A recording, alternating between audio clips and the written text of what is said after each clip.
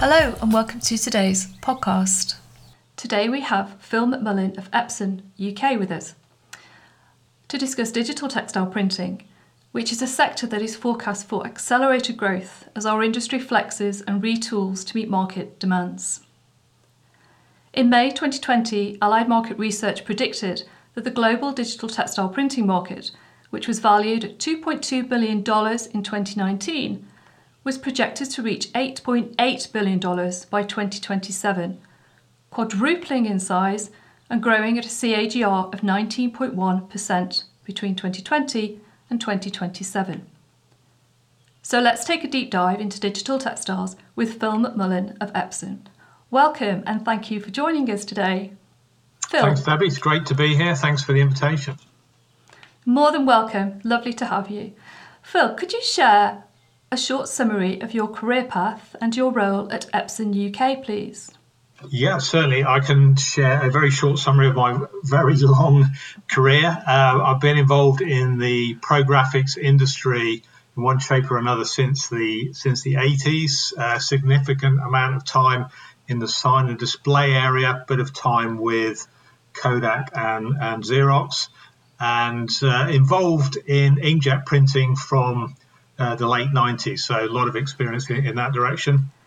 Recently, I've been with Epson, just come up to amazingly 8 years with the business, and at Epson UK, I look after the pro graphic side of the business, which covers all manner of ills from photo, proofing, labels, signage, CAD, to name a few, but also critically in terms of growth and the subject for conversation today, the textile side of our business, which incorporates technology from dye sublimation, DTG, direct to garment, and direct to fabric now as well in the guise of the Mona Lisa products.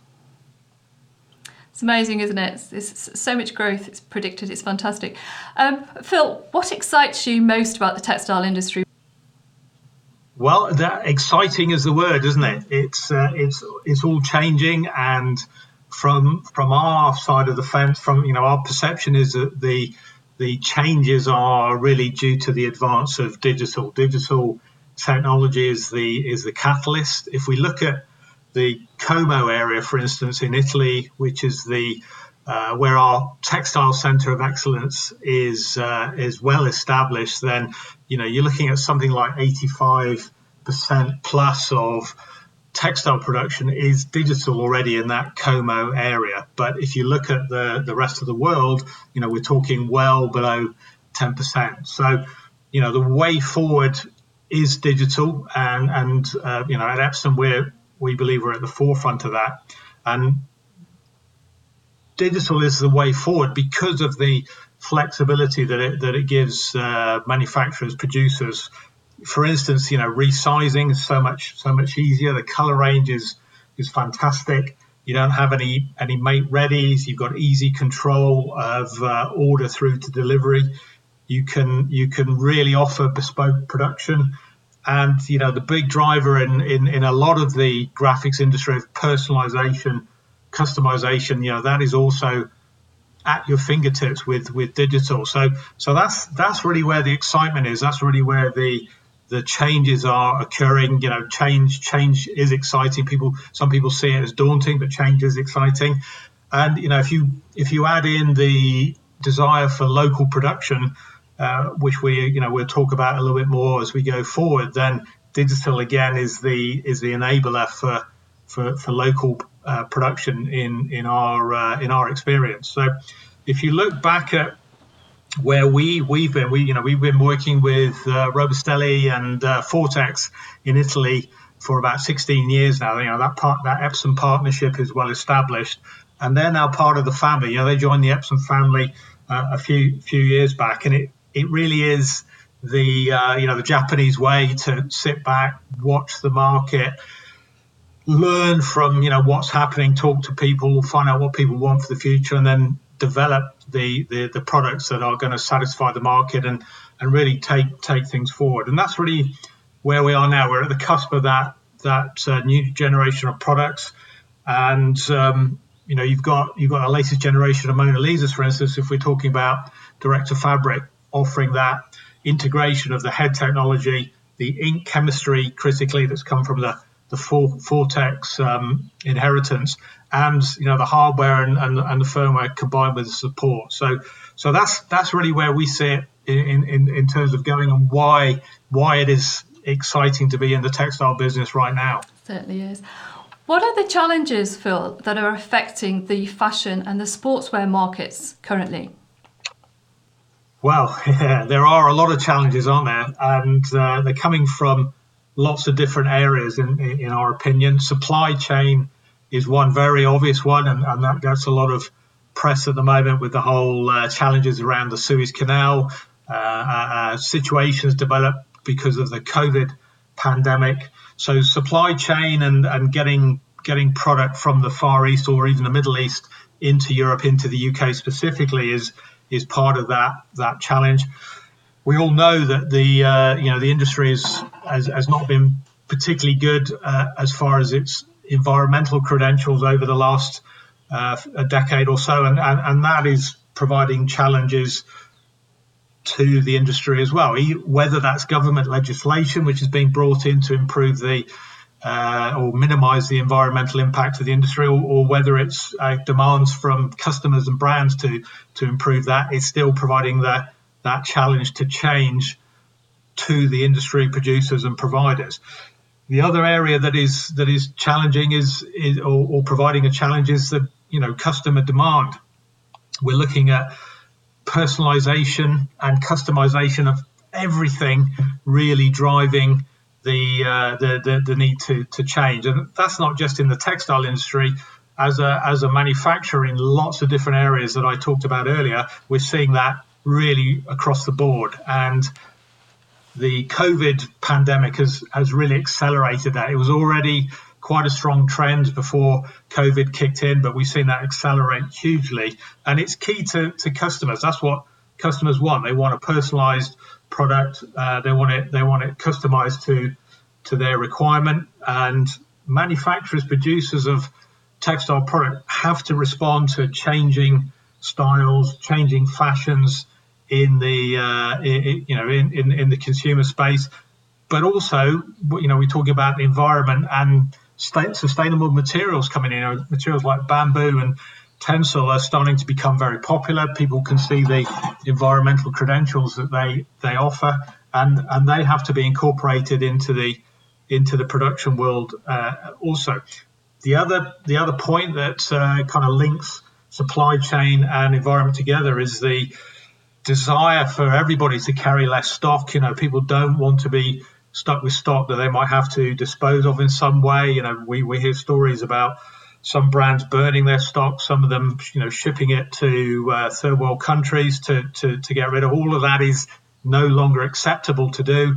We don't want waste. Everybody needs to minimize what they're using and critically what they're wasting. So again, that challenge is there, but there are ways to meet that challenge. And again, we believe digital technology is the way to do that. Couple that with the fact that a lot of older factories, textile factories out there, the modern factories, people don't want to be investing in very expensive large equipment like steamers and stentors if they can avoid that. They don't want to go down that route. So it's the challenge to get the technology right, get the investment right, and then be able to address those challenges that are coming our way, will continue to come our way in supply chain, environment, and customer demand in personalization and customization. Yeah, it's the customer that's driving the agenda here, isn't it? Most definitely. Phil, how fast is on-demand production accelerating in your opinion? Well, that's a really great question. I mean, the savvy producers are accelerating print on demand very, very rapidly, and we're seeing a huge take up in demand. For instance, from Epson UK point of view, 2020 saw the demand double on our textile printers from 2019. So that was driven by all the factors I just mentioned earlier. And print on demand, it's those environmental pressures as well that are kicking in.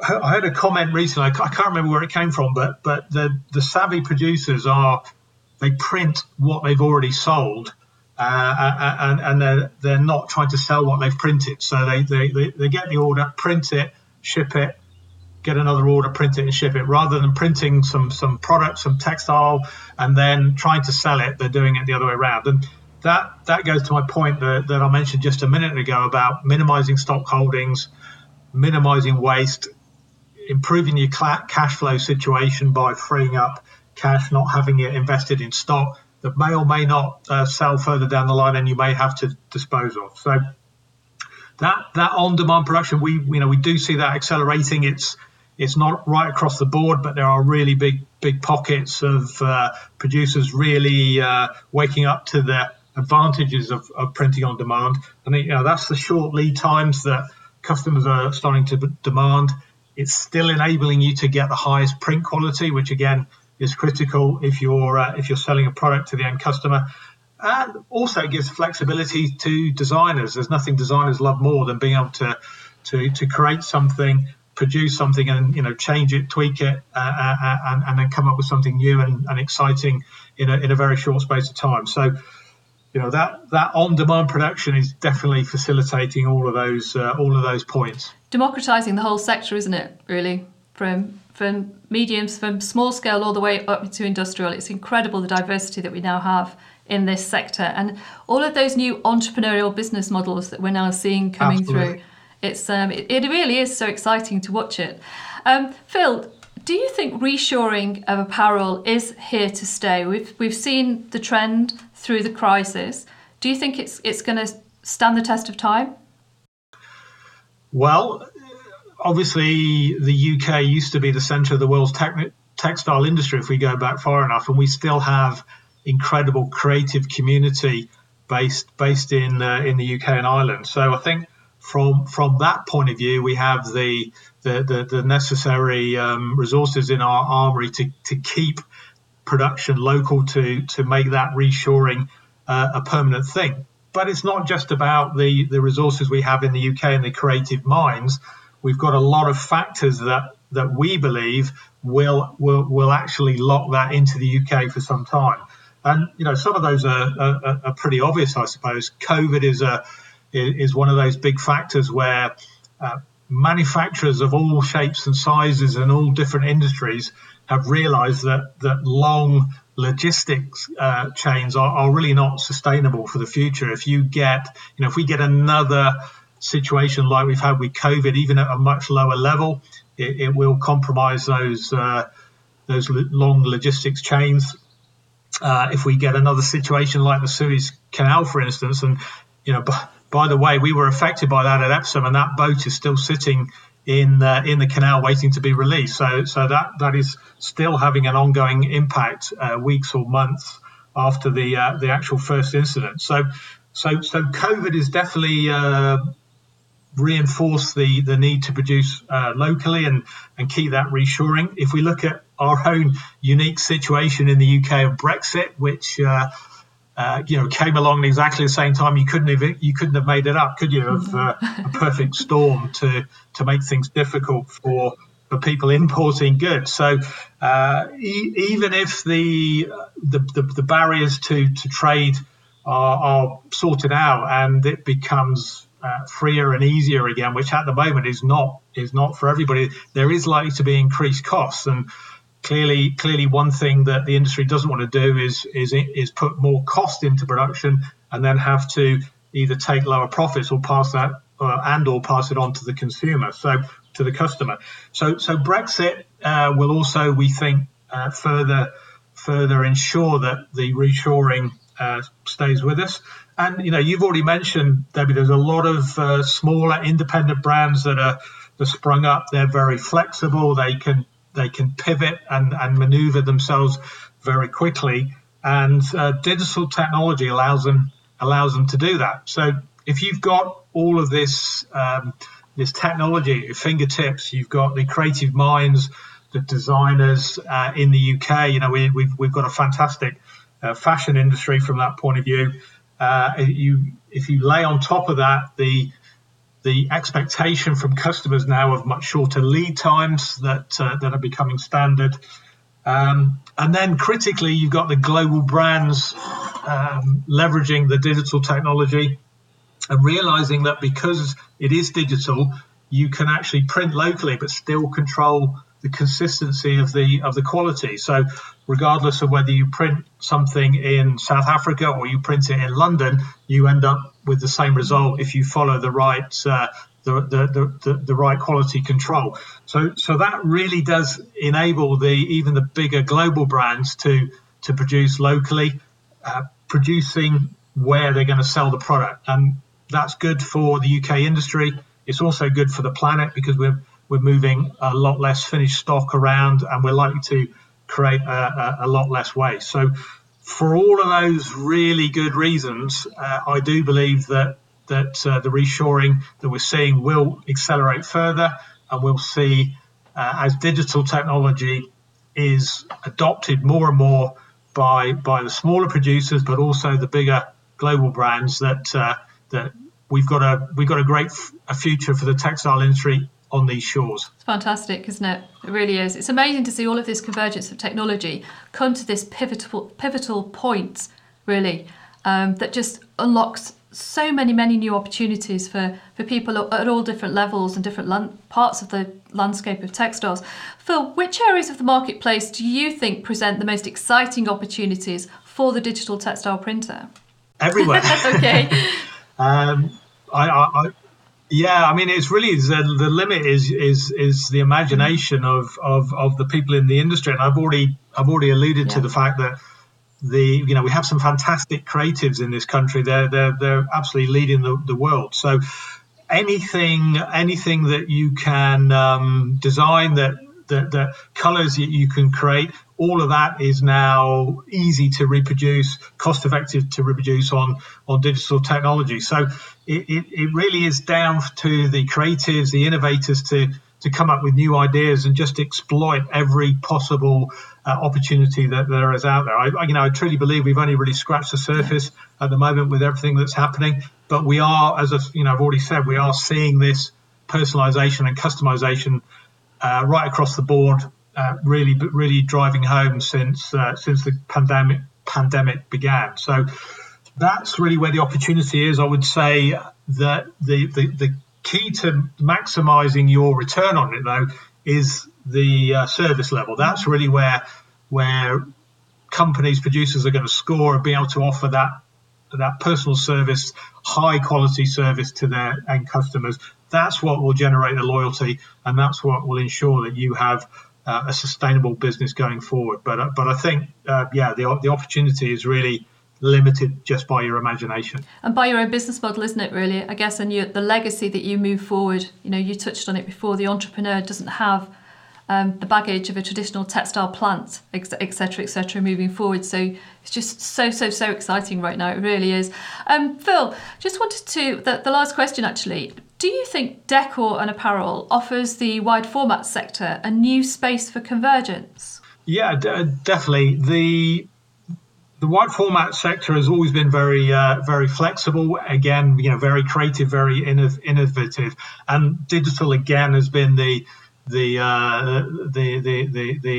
instigator of that, or the facilitator of that flexibility. So if you are a designer, if you've got design skills, if you can understand color management, and you're used to working under pressure and working under customer demands, then printing onto textile is just another step that you can take. Now, there's obviously different levels and different ways to get into that. I mean, for example, Epson has a vast range of technology, starting from our little baby A4 dye sublimation printer at £400, which will get you into small scale dye sublimation printing, sampling, that kind of thing, right the way up to the full scale Mona Lisa production units at £500,000 if you're really at the serious business end of printing textiles in big volumes. So there's lots of steps in between, lots of different ink sets, lots of different types of technology that you can look at and invest in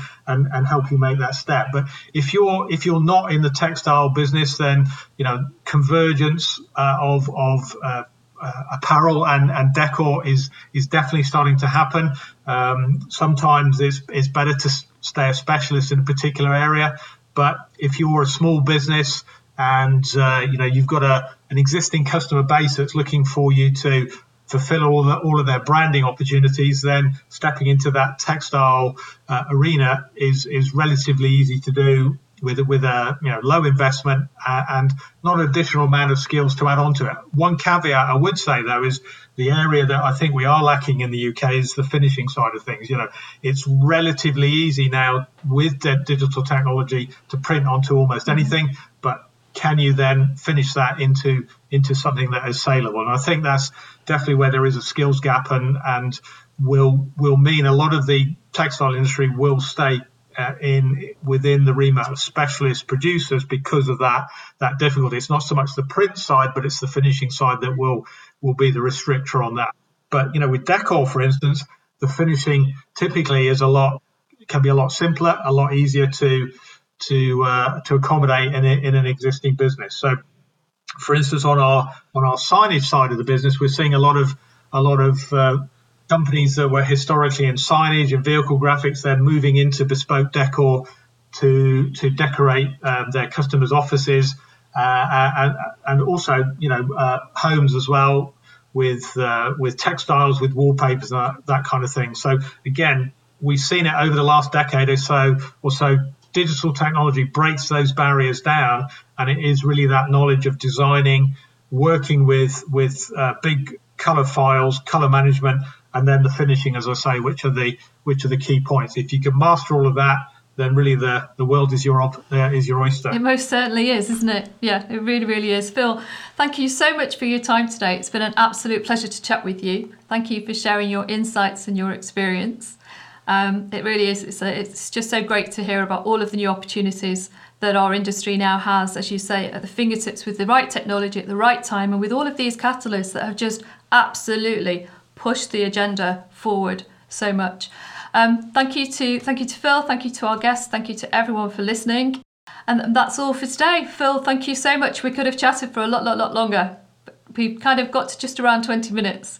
It's Thanks, great. Abby. So thank you everybody for listening. It's been a pleasure. Good to speak to you. Thank you very much, Phil.